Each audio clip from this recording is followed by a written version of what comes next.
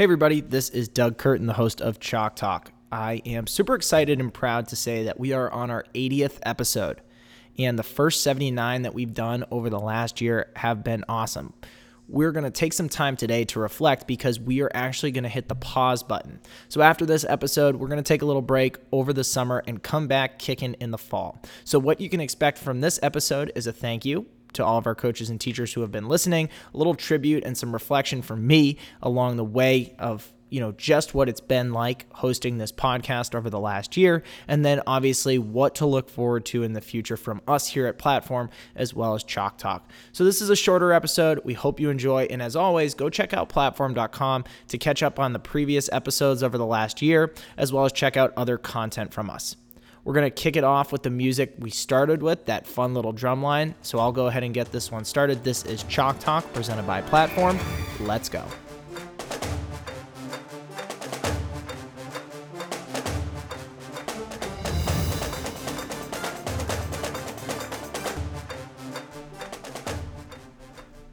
Hey everybody, this is Doug Curtin, the host of Chalk Talk. Thank you so much for joining us on our final episode before we take a summer break.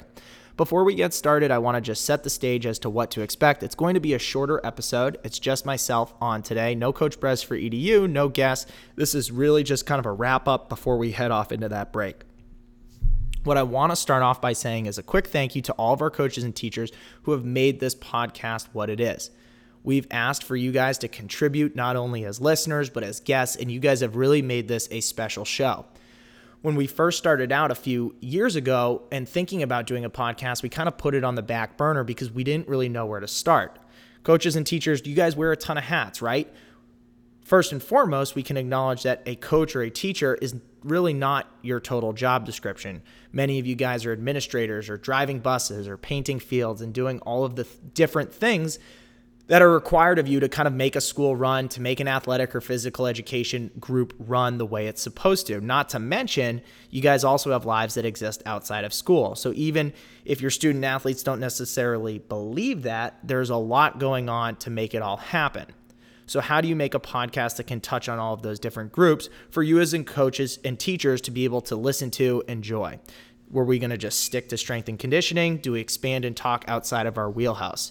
We wanted to be careful that we didn't just add to the growing noise and confusion that we see within Twitter, social media, and all of those different things. And I think that brings me to my next important point of that coaches and teachers having information overload. Right? There are a lot of people telling you what to do and what not to do. Whether it's that given sport you coach or classes you teach, someone always has that magic solution for you. There's a lot of great stuff out there, but also a lot of noise. And I think we all know what I'm talking about. There are gurus, there are experts, there are people that maybe have never actually coached or taught that want to tell you how to coach and teach. You're a great coach if you do this. You're a terrible coach if you do that. As a teacher, you need to be doing this in your classes, or if you aren't doing this in your class, you're a bad teacher. And so while some claim authority and others just seem to yell the loudest, it can get pretty confusing and overwhelming to sift through it all. And while there is tons of stuff to digest from content, I see a lot of people feeling left kind of confused and uncertain about what is right or wrong. So as we first kicked off this podcast, what we thought a lot about was how do we kind of clear up the confusion and start to have conversations. We can all kind of picture on social media what I'm talking about, and it really started to escalate over the past year.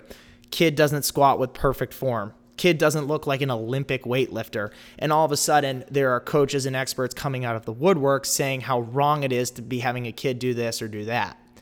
And I think that's just one small example to show and highlight that people started to kind of cannibalize each other, and there wasn't really that kind of unity and cohesion within the profession. So when we set out to do this podcast, we wanted to make sure that coaches and teachers, with all of their information overload, didn't just have another podcast they had to listen to and not get any value out of, walk away feeling more confused. Rather, we wanted to give you guys something that you could feel like you walked away with some clarity. So with that, our goal was to engage, educate, and empower. So taking a look back at those 80 episodes, I think what we're proud to say is that we were able to connect a lot of different people. If you haven't checked out all of the different podcasts, go listen to them. We had Coach Brez talking EDU, educating us on all different sorts of things that he would take deep dives into research for. We had coaches from the NHSSCA, the National High School Strength and Conditioning Association, talking about all these different things and why strength and conditioning at the high school level was important. We brought on Shape Teachers of the Year to educate and talk to us about physical education and why fitness and physical education can merge together as one at times. And what I found really interesting was when we would ask coaches and teachers to join us, a coach in New York or a coach in Michigan or a teacher in California, they would often say, well, sure, but I'm not sure if anyone will want to listen to what I have to say. And yet time and time again, we would get great feedback from you as listeners saying, when I listen to this coach in Michigan or Iowa or Illinois talk about this one little thing they do in their class or in their weight room, or when a kid is struggling, I am going to take that and apply it to my own weight room, to my own classroom. And that was the impact that I think we were able to bridge together. Rather than drawing lines in the sand, we were able to bring people to the table to have conversations. So if you haven't checked out the podcast in that detail, go back. We've been working over the last year, and you have tons of different things that you can grab from. And if you're not quite sure where to go or where to start, reach out to me personally, and I would be happy to send you to the right one. And so as we come to a close and we think about the podcast in general and where it's come along the way, it certainly did morph because of the feedback that we got. We heard from coaches and teachers confusion, and we tried to clear it up. We never tried to dictate exactly what you should or shouldn't be doing, but rather give suggestions along the way. As for what's next in this podcast, as for what's next in Chalk Talk, we hope that we can continue to open up the conversation.